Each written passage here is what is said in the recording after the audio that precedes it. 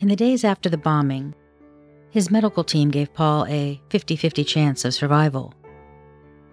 He was listed as critical but stable. The news was bleak, particularly for a little boy with his whole life ahead of him. Early on, doctors knew it was likely that his right leg would have to be amputated. After the first emergency operation, his limb was held together by a metal device attached to what was left of his leg during an 8-hour emergency surgery. Paul's prognosis would be better, they said, without the damaged limb and the extra possibility of infection. He had lost about 8 inches of shin bone and a lot of muscle during the explosion. And that was just his leg. The child also had 2nd and 3rd degree burns over half of his body. He was in good hands at the Shriners Hospital, where he was sent after his initial stay at Orlando Regional Medical Center. Shriners would pay all of his medical costs, including transportation to and from, until he was 18, but I doubt that was much comfort to an 11-year-old in severe pain, away from home, and severely traumatized from what he'd been through. Paul's parents had divorced in 1977, and the children were separated around 1983, when Paul's brother and sister wanted to go back to Ohio to live with their father. Paul stayed with his mother. His father told the Orlando Sentinel in 1984 that he was a mama's boy and he wanted to stay with her, where they lived at Hilltop Trailer Park, lot number 20. Family members described Paul as a smart, quiet boy who kept to himself, but even so, he had charmed the little girls in Ohio, where they lived before, with his bright blue eyes and his strawberry blonde hair. When they learned about the incident, Paul's father and some other family members quickly cobbled together enough resources to make that trip from Ohio to Florida, only to learn after they had arrived that he had been flown to Shriners Burn Institute in Cincinnati, which would have been a hell of a lot quicker and cheaper for them to get to from where they had just came. It's important to underline the economic impact of this incident on a family whose means were already stretched thin. Gas to travel from state to state, money for food, all of that likely put a burden on a family already in distress. Most of the family members in Orlando didn't even have telephones, so communication between them was an issue in the early days. Paul's family didn't have much. That Christmas, the day this all happened, he wasn't getting any gifts, and he knew it. His mom just didn't have the money to buy them. They didn't even have a Christmas tree. And now he was stuck miles from home in terrible pain, and probably really confused about what had just happened. Picture it. He's bandaged from head to toe, forced to lay flat on his back 24/7, staring up at the strangers in masks. No Christmas dinner for him. He's tube-fed all of his meals, and he has to be subjected to twice weekly skin grafting that is so painful they have to sedate him in order to do it. While Paul embarked upon what would be a long period of recuperation, police were tracking down as many people as they could who were at the scene that day. They got hundreds of leads and statements from everyone they spoke to who was at the store that day, particularly around the time of the incident. Now, we know that timelines are important in all cases, but none more than in a case like this, where police have to pin down when the device was left at the air pump, and then determine who were witnesses in the area at the time, and what they might have seen that could be useful. Not everybody's seeing everything. They're all getting bits and pieces of the story. So before I get to some of the witnesses whose statements tend to corroborate one another or add to the timeline, I want to discuss a tip that probably got more news coverage than it should have, and how I think it could have derailed this case. Now, here's the thing that I think where this may have gone off the rails a little bit, or it may be another clue. There's a witness, a child, who was in the area the day before, Christmas Eve, in the morning. Mm-hmm. And the sketch that we saw, the man in the newspaper with the long hair put in the box there, Yeah. That she gave that description. That was from a little girl. Now, How old of a girl? I think around 8. I'm not sure. Oh my God! Young. Now that's right. Yeah, Bad got witness it. statement. Okay. Now, here's the problem with that. What she saw was different than the bomb that described by the man and his son. What she saw was a man with just a box. There was no bag it was in, and the thing that was leading from the box, the string that was leading from the box to the air compressor was a thicker piece of something. It almost looks in the picture depicted as a piece of cloth. And in the actual bomb, a fishing line was used. So either she's misremembering or embellishing, or the actual bomber tried to place it there the day before, something wasn't working, and he came back the next day and used the monofilament rather than the piece that they described there, and he put it in a bag. The only other thing I'd be worried about with that 8-year-old is they're easily influenced. So any one sentence that anyone says could be in that child's mind, and she's repeating it. Like it says, yes, but was it a piece of cord, honey, or was it fishing line, or could it have been this or that? And then she says, exactly. She makes it up. And the police were skeptical. I would totally throw that out the window. The police were skeptical about it, although, again, they had to take it into account that it's a possibility, at least. Yes, it is. That, where the hell are we going? That way. Oh, okay. This doesn't remember look familiar at all remember to the me. little entrance that used to be there? Man, Yes. Yeah, they I don't remember that all out. Oh, is this 436 and 441? Yeah, that goes to Akaiba. Oh, it's totally different. Okay. So anyway, back to that. So they have to consider the possibility that the bomber did come the day before, tried to put it in and then didn't, or the little girl is embellishing. The thing is, I think that I'm going to go back and look at the reports. I believe based on the handwritten notes that I found, the police don't think that she was either there at the time or she was could see what her and I think it was two people, a brother and a sister, could not see what they said they could see from the positions that they could see it. So the police were definitely skeptical of that account. I'd have to see the 8-year-old, because if they asked you, you would definitely be able, I would rely on what you said, because you were really good. Right. You were describing St. things Francis that of Assisi Catholic Church. that's where I used to go to church. That's where we had graduation. Yep. If you were describing it, you would have done an excellent job at that age, because you were very astute when you were. And they interviewed 3 years old. The child's teacher, apparently, and the child's teacher said, well, they didn't think the child was lying, that she definitely probably saw something. The child also might have been prone to exaggeration a little bit. So you kind of have to take it as a maybe, especially maybe if not. They got to her after mommy talked about it, or daddy talked about it, or a neighbor talked about it. And here's the thing, what happened was, this is how this all played out. The Orlando Sentinel talked, and I don't know if the family reached out to Orlando Sentinel, or Orlando Sentinel got a records request and tracked the parents down. But the Orlando Sentinel talked to this family after police had already interviewed the mother, and that when the police interviewed them the first time, they didn't give all this information. All right, now the little kid, they didn't talk to right on site? No. She saw it the day before, Mom. Her sighting was the day before, on the 24th. The bombing was the 25th. So what she saw was a day before. Yeah, no. Yeah. Well, if her mother already, if she heard her mother give a description and all that other kind of stuff too, you know what I'm saying? Yeah. It's just not. And so you can see. You can listen to it, but it's not. You have to keep it in the back of your mind, but you can't. Unless somebody comes up with something exactly like it. The problem with that is that's the sketch. Then what happened was the newspaper, Orlando Sentinel, put that sketch in the newspaper. There it is, Mom. Oh, the Trump merch store. It looks like a shack on the side of the road. Looks like they're grilling barbecue there too. That's delightful. Okay, anyway. It's typical.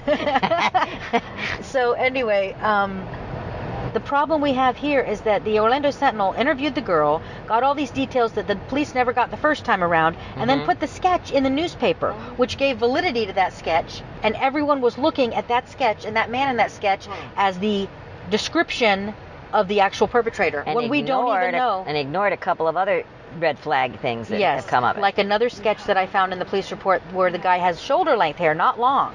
So I don't even know that they were working with a good description of the actual perpetrator. Yeah, that kind of messed things up there. Right.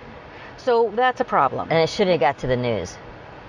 Well, and that's why the newspapers have to be really careful about what they put out there, because that influences the viewing public, the community. And so, it influenced me too. You just explained it to me. Yeah. And I read some, And again, maybe she did see something. We don't know. Well, you have to take it into consideration, but you can't. Right. But if it's not true, everybody thinks that is what the perpetrator looked like, and we don't necessarily have anyone else putting someone that looked like that at that pump. Well, another thing too is that thing could have already been there, and there could have been a guy with long hair looking at it just to see what it is, like the guy in the car did, and walked away. Well, she said he was kneeled down. I mean, they've got front and back pictures of it, and I put it on the down. Yeah, but Facebook they don't page. have pictures. They got a sketch of a girl's mind saying he was kneeling down. Right. It could have been somebody just looking to see what it was. I will insert the notes that the detective wrote about this, and you can make your decision about how you feel about it. Yep. Well, if it's an 8-year-old girl after they've... I think it was 8. I need to double check on that. After the event, like a week or 3 days or 4 days after the event or something, and her mom has already been talking to neighbors and people, and everybody's excited in Lockhart, because Lockhart was a one over-the-fence kind of place. Yeah, everybody was talking to everybody. Yeah, exactly. and you could go right down the street, over the fence, and everybody's got it. By the time it gets to the last fence, there's a whole new story, and God, it could have been anybody. I find myself wondering, what the heck was the little girl doing around that store over there? The neighborhoods were wide open. Nobody cared. Kids were walking the streets all the time. Kids walked a mile to go to school there. Yeah. So Reese used to, and we knew we weren't supposed to, Reese used to go from Armstrong all the way down Beggs, cut through Hilltop Trailer Park, which we know that's not the best trailer park, which is where Paul Jewell lived, and then go to a little janky store to get candy and then drive back. Yes, I know. All the whole neighborhood kids, but yes, the neighborhood kids, and I'm talking about when you were little kids too. You used to walk down the neighbors a block and a half away around the side there with your neighbor friends, and nobody ever worried about stuff like that then. I thought it was important to speak with one of the Orlando Sentinel writers who covered this case back in the day and get his perspective, because while I have my own opinions of the sketch in question, I wasn't there on the ground in 1984 and 85. He was. Dan Tracy did extensive reporting on this case, along with another reporter. So at the time, I was a general assignment reporter for the Sentinel, and I don't know, I can't remember if I asked it, if I wanted to ask to jump on it or not, or if they told me to. I can't remember. But, it was a cop story originally. Right. But then as it kind of drug on and nothing happened, then myself and another reporter, Alex Beasley, they asked, we started digging into it, and, I can't even tell you how many stories we wrote. We wrote a lot. And, of course, the sheriff's office wasn't real happy with us because they felt like we were trying to show them up, which we weren't. But I just remember it was a big story. I mean, all the TV stations were on it. We were all over it. Papers from other parts of the state, the St. Pete Times, the Miami Herald, they came in and did stories on it. So there was a lot of competition and a lot of back and forth on it. Part of the problem, because the little kid's riding his bike, he goes to, fill up his tires, and, next thing you know, he's blown to smithereens. And one of the problems they had was of course they called 911, and they brought a helicopter in to medevac him out.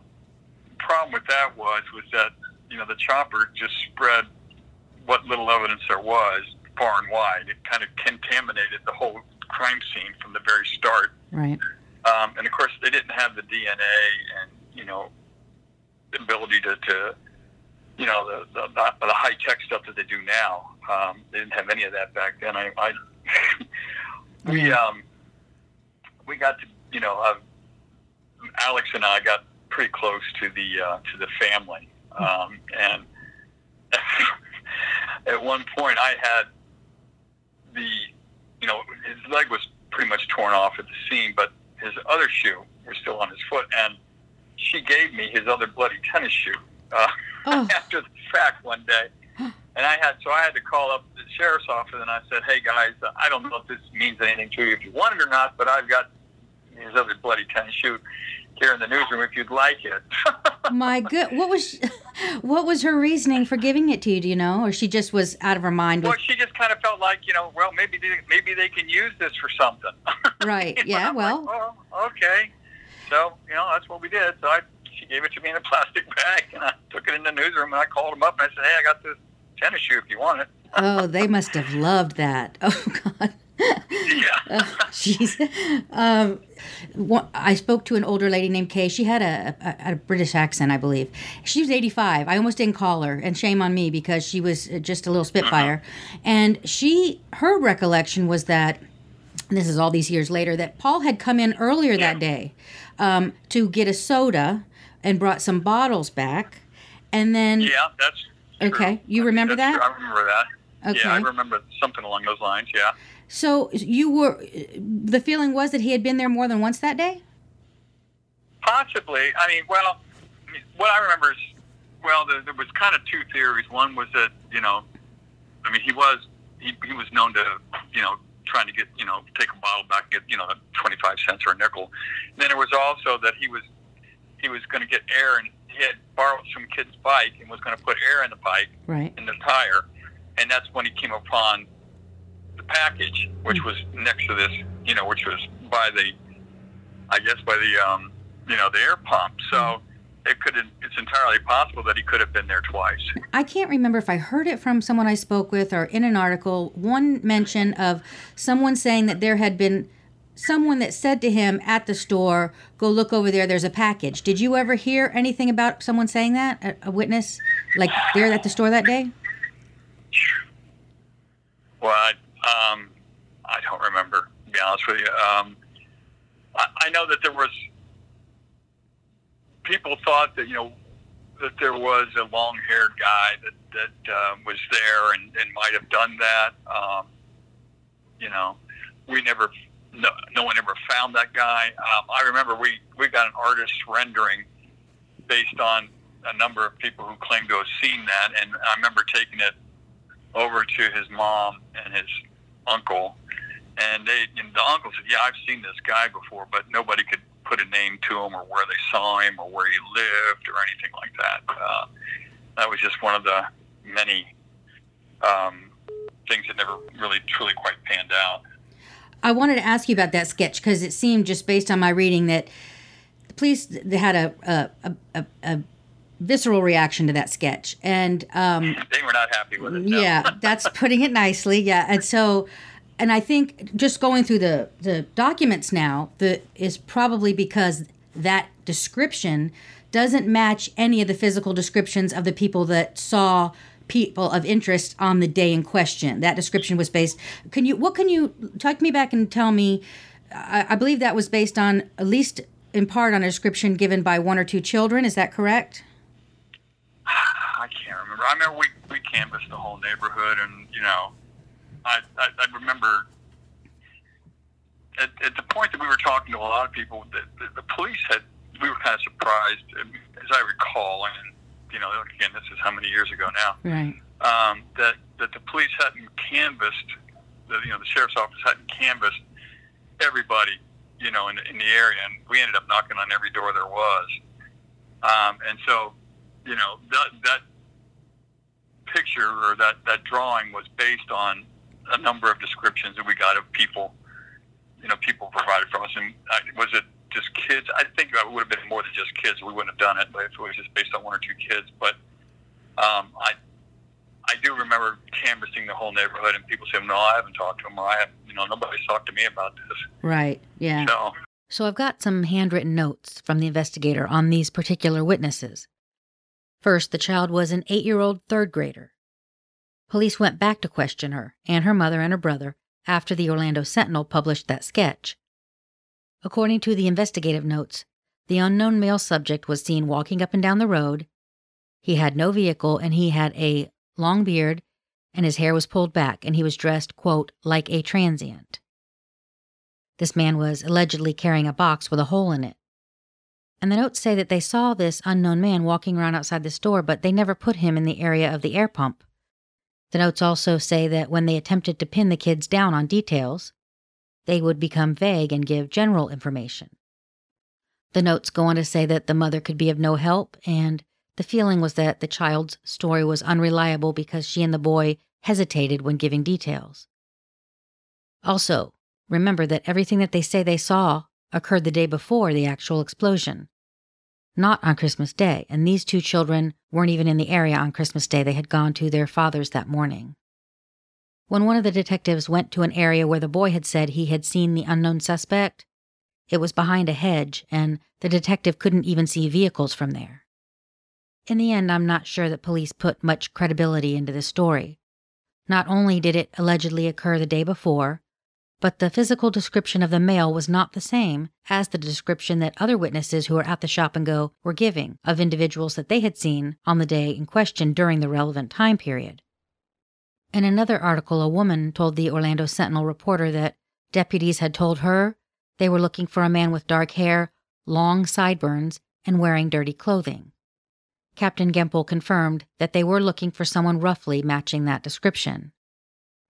From the reports that I received, there was a sketch made, dated in February of 1985, that was a headshot of a man, a side view, with long sideburns and shorter collar-length hair. He did not have a beard. While this sketch does not match the one made based on the details from the young girl, police were careful not to rule her account out entirely. In another Orlando Sentinel article, Captain Gempel elaborated. Last week, the woman told the Orlando Sentinel that they saw a box attached to an air pump at the store between 7 a.m. and 8 a.m. on December 24th, the day before Paul was hurt. Gempel said the box that the two women reported seeing was similar to a box that a child saw a man place against the machine at about 7:15 that day. The type of box that the two women and the child say that they saw does not fit the physical size and description of the package that the other witnesses and Paul saw before it exploded. The captain conceded that it was possible that the man removed the first package and returned on Christmas Day with another one, but it would be a very dangerous, stupid thing to do to move such an explosive around. From what Paul said, the bomb was touched off when he touched it, Gempel said. It would be stupid for the bomber to put his own life in jeopardy twice. But again, we haven't ruled that out. A detective and bomb specialist with the Fort Myers Police Department Bomb Squad said in 1985, quote, "Pipe bombs are more dangerous than other types because of fragmentation. Bomb experts do not attempt to dismantle pipe bombs because these devices are so unstable. They can easily explode, even in the process of making them. They are very unpredictable. We remove it to a safe area and we blow it up. They're too dangerous to try and dismantle." The critique from the police office was that what it did was it brought in a lot of calls that made their work, they said it in the newspaper, that made their job harder, and most of them were tracking down transients. So do you recall them being, giving you guys a hard time, giving your newsroom a hard time, any of that? They were not happy with us. I remember that distinctly, sure. Yeah. But that's not unusual in a high-profile case, in a high-profile story. That's, for there to be tension between the reporters and the sheriff's office or the police department or whatever, City Hall for that matter, But they didn't sit you down and say, listen, here's the deal. The description that you got from these people of an incident that occurred the day before Christmas, not even the day that it occurred, is not matching the description. They never, that we're getting from other people who are helping us work on composites. They never sat down and told you that? I know that we would have gone to them before we published the picture and said, talk to us. And so, whatever was in that story would have been what happened. Right. I haven't pulled the story, so like I said, it's been so many years ago. I'm just going on some fairly faded memories here. Right. During this time, police were making a concerted effort to warn the public about police sketches and composite drawings. They told the Orlando Sentinel reporters that they had 3 or 4 composites of persons and vehicles that witnesses saw around the Shop and Go store, but they would not make them public because the witnesses could not all agree on one composite drawing. I think it's important that I mention something really quick. According to the Innocence Project, 362 convictions have been overturned since 1989 using DNA evidence that was not available at the time, and 70% of those wrongful convictions were based on eyewitness testimony. When you have eyewitnesses speaking to each other or taking in details from news sources before police get to them, you get what's called co-witness conformity. Witnesses who aren't exactly sure what they saw tend to fill in the blanks with the memories of others, leading questions, and just a general sense that witnesses wanting to be helpful can also lead to less than accurate statements. Add to this the coming and going of people and vehicles at a convenience store when you're trying to put together an accurate timeline, and you've got a bit of a hard puzzle to put back together months later when you finally tracked down some witnesses. Police were particularly critical of the sketch the Orlando Sentinel ran based on the child's descriptions. They noted that based on her own account, she never saw the man's face. Those details were added by the artist. The Orlando Sentinel hit back. They said that the sketch had prompted more than 100 calls from people who had seen someone resembling that drawing. A Winter Park, Florida detective noted that the sketch was too vague. He said it looked like Charles Manson, which, if I am being fair, that's accurate. The guy in the sketch does look a lot like Charles Manson. Law enforcement's position on this sketch was stated more sternly in another Orlando Sentinel article. Quote, law enforcement authorities told the Sentinel Monday they were upset by the picture because they questioned its accuracy. They accused the paper of prompting the witness into the description. Handwritten notes in the police report state this as well. The words speculation and admitted leading witness child are words scrawled in a note by an investigator at the time. Law enforcement also wanted the newspaper to know in no uncertain terms that the tips prompted by the sketch were taking time away from their investigation. You would have had no way of knowing that the information they were getting was not the same as what you were getting from that group of people.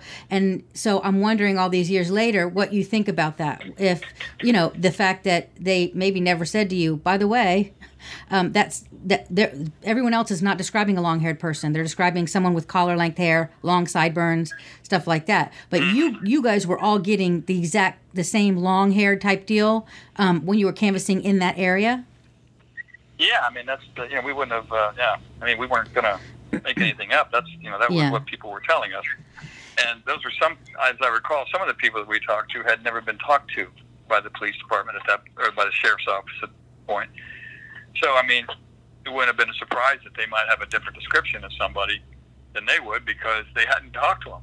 Right. I do see that the girl, the young girl, the boy, and the mother had been talked to by police prior.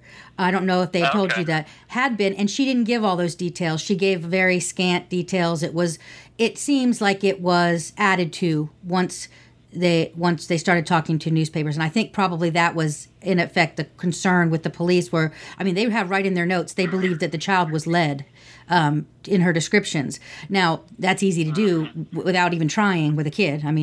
All you have to do is say one thing and then she picks up on it, But then again, I saw in one of the articles that her teacher was interviewed and she said, listen, I'm not going to call her a liar. She's not that type of child. She may embellish, So it's really hard to say. And I might have even, and I sort of do when I look at the records now as a whole, I would have to probably put that sketch aside based on everything I know that happened the day of, except for one problem, and that is that the witnesses that they did get in their timeline witnesses, there's some problems with cohesion. There's people who saw it at certain times and didn't see people who saw that the bomb. A bunch of people saw it. I'm surprised at how many people saw it. And then sometimes someone would see it at one time and then they didn't see it afterward. And so it seems impossible that someone would plant a bomb and then move it and put it back. But it's something you can't rule it out now because you've got people saying different things at different times. You know what I mean? So while I would tend to maybe set that aside, there is something concerning about the fact that they had a case based on witnesses that, in their own words, couldn't even agree on a composite sketch, So they had a mess. I would call this case a mess. It was. Oh, it was. Yeah. There's no doubt about it. Yeah. As I recall, that when we did that sketch, things were slowing down a lot for them. They didn't have at that point, there wasn't much coming in. There wasn't much going out, So my feeling was if anything that kept the story alive should, for them, had to be something of a plus because, something to shake out the trees, and nothing did. But like I said, they weren't shaking anything either. Then after a while, then it became a recovery story, and he was up in Cincinnati at the Shriners Hospital, and that people were raising money for him. So the story kind of morphed over time. From the investigation into this, recovery, how's he doing, what's going to happen in his future, that kind of stuff too. So I mean, it was a story that was constantly moving and changing. The only thing everybody agreed on was that Paul was not the intended target. Right. At least, that he just happened to be the wrong place at the wrong time. So here are a couple examples of the leads that seem to filter in based on that Orlando Sentinel description that the child witness gave. A local reverend approached a sheriff's deputy while he was working the sheriff's booth at the county fair and told him that for the past few days he had seen a white male that fit the description in the Paul Jewell case. He was about 6 feet tall, 160 pounds. He had a long brown straggly beard. He was ungroomed, and he was hanging around the Salvation Army on State Road 50 in the Pine Hills area. The good reverend said that he had observed gas cans, ammunition, and a rifle in the rear of the station wagon. He asked the man if he had a place to live, and the topic of Christmas came up. This man told the reverend that he hated Christmas and kids. He said he never got any presents, and kids were a pain in the ass. He also told the reverend that he had been an explosives expert in the service. The police checked into this man along with a bunch of other, quote, long-haired, scruffy-looking individuals, which, having grown up in Lockhart, I can tell you, didn't really narrow down the suspect pool all that much. A lot of the men that I knew around the time fit into that category, particularly the ones that worked outside. My dad worked on cars in his off time, and he was generally a hippie type. He always wore a beard, and aside from being a little bit shorter than this perpetrator, he fit the bill if you saw him on any given Sunday under one of our cars covered in grease. Another tipster overheard a conversation at the 76 station truck stop on South Orange Blossom Trail. The discussion was about bombs that one of the individuals had allegedly made. This man said that the name Jewell had come up, as well as discussion of Paul Jewell's mother. After one of the men left, the other one started talking with the tipster and said that guy lived about a mile from the shop and go where the incident occurred. He was also looked into. A lot of locals were looked into. Neighbors were calling tips on neighbors. If you lived in Lockhart or the surrounding area and someone mentioned anything about you knowing about bombs or bomb making or fireworks or basically anything that went boom, the police were knocking at your door, pulling your record, and chatting up the people who knew you. I will tell you this. I've covered 10 cases prior to this one on my podcast, and aside from the Julie Doe case that I recently covered, this is the only other case where it appears that police had absolutely no idea who did it. I cannot find a single good lead in the paperwork that I received. That is not to say that the perpetrator's name might not be in this file. It might be. I've got a long list of names. But I don't see a thing that looks even remotely like a thread that I could pull. It appears to me that police were absolutely flummoxed. So I'm going to play you a piece of audio that I got from the Orange County Sheriff's Department related to this case. It's an interview, and it gives you an idea about the quality of leads that they were getting in on this case. And speaking of quality, the audio quality on the following interview sucks, so I apologize in advance. I know that some of you will listen because you, like me, enjoy hearing the old interviews. But for the folks who just can't muster the strength to listen to about 6 minutes of crappy audio, you can fast forward. I give a very brief summary at the end. This is Detective Ronka with the Orange County Sheriff's Office. Today's date is February the 5th, 1986. The time is 13:42 hours. This would be an interview in reference to case number 84-282954, reference to the bombing of Paul Jewell. Go ahead and tell me what you think I should know. Okay,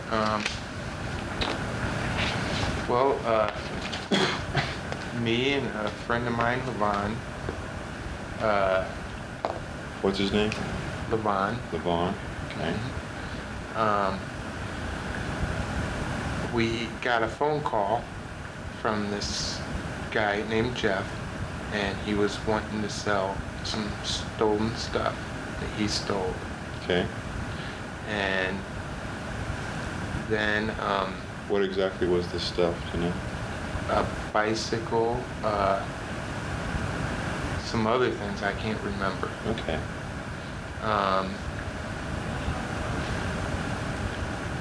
We went and picked up the stuff, and we went and sold it. Okay. and Jeff didn't know where we lived. He knew our phone number.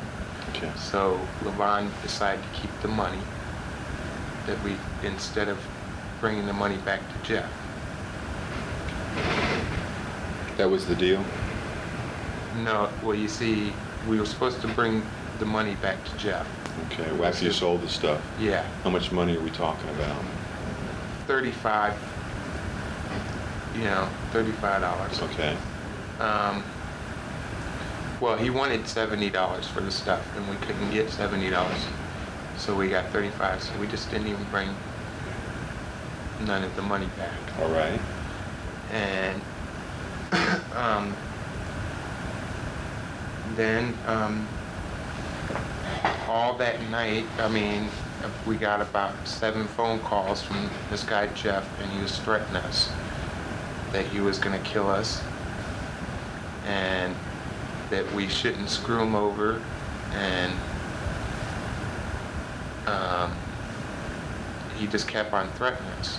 So Levon talked me into staying at his house that night, so in case anything happened. Okay. And I stayed at his house, and the next morning, we went in my car. We were going to go to Orlando, and my tire was real low. My tire was real low, and we didn't stop. We were going to stop and get air at that store, but we kept on going because we didn't have no change. We kept on going and got air at the free place on 441. Okay. And when we went into Orlando, we were heading back, and that bomb has already went off, and the road was already blocked off, and that's really as much as I know. But I know the same day that guy Jeff left the state, he came back a month later, and he was friends with Levon. So I think he left because he was scared. Okay. But he threatened us that night. What were the threats? Well, that he was gonna definitely kill us if we screwed him over. And I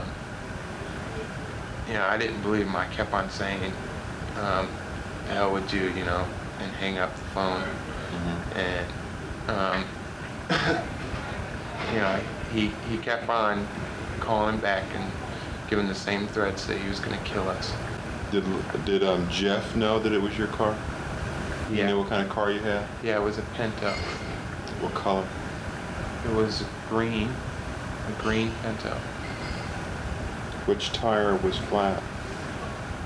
The passenger back tire. Was it completely flat, or was it just low on air? It was close to flat. It was, it And wasn't. why was it flat? Did it have a nail in it? No. Did somebody just release air out of the valve? Somebody released air out of the valve. You never had any problem with that tire before, or after filling it? Is that what you're saying? No, I never had no problem. After I filled it, it was fine. See, this is what I'm presuming that, I have no idea, but if he was one, I'd like to see the guy who done it get caught myself. Okay, well, I can presume a lot of things, but tell me what your theory is. Well, my theory is that he did it. Like I said, I really think he did it. Did what? Tell me. I think he set the bomb for me and Levon. Had you and Levon ever talked about the theory? Yes. And what did Levon say? Well, when we drove back from Orlando, and it was marked off, and we found out that there was a bomb there, we both, we both said to each other it had to be set for us. When you drove past the store going to Orla Vista, did you see the air pump? Yeah. And you were thinking about it because your tire was flat? Yeah. And did you see anything around the air pump? No. We stopped at the stop sign, and I said, Levon, we need air, and he said to go ahead and get it on the Orange Blossom Trail so we wouldn't have to pay the quarter. And so we went on and got air at some gas station. It was free. Then we went down Pine Hills Road the back way in the Orla Vista. Okay, did you look at the air pump on the corner at the store? We, maybe glanced at it, but we didn't look at it, no. So you don't recall seeing anything unusual there? No. Is there any other circumstances or any other evidence or any other things that you can tell me that might, lead me to believe that, the bomb or this guy, Jeff, devised a device, a bomb, and put it there? Any other information you might have? No, not really. You got to admit what you're telling me is very sketchy. Yeah. Well, with him leaving the same day out of state, me and both Levon said he had to been the one who done it. But, that's just what we think, so. Okay, allow me to summarize. This kid and his friend agree to sell some stolen stuff for a guy named Jeff, but they end up ripping the guy off for $35 instead. Jeff is allegedly so pissed that he's going to kill these boys. And then this kid that's talking, he goes out on Christmas Day and he sees that he's got a flat tire. Later that day, when he and his buddy pass by the Shop and Go and learn about the bombing, they immediately assume that that bomb was meant for them. After being cheated out of $35 whole, Jeff, the criminal mastermind, decides that he is so incensed he's going to whip up a pipe bomb, sneak over to the kid's house, flatten his tire, and then plant the bomb, believing that the kid will head right up to the Shop and Go and fill that tire. But if you were paying attention, you might have picked up on the fatal flaw in that plot.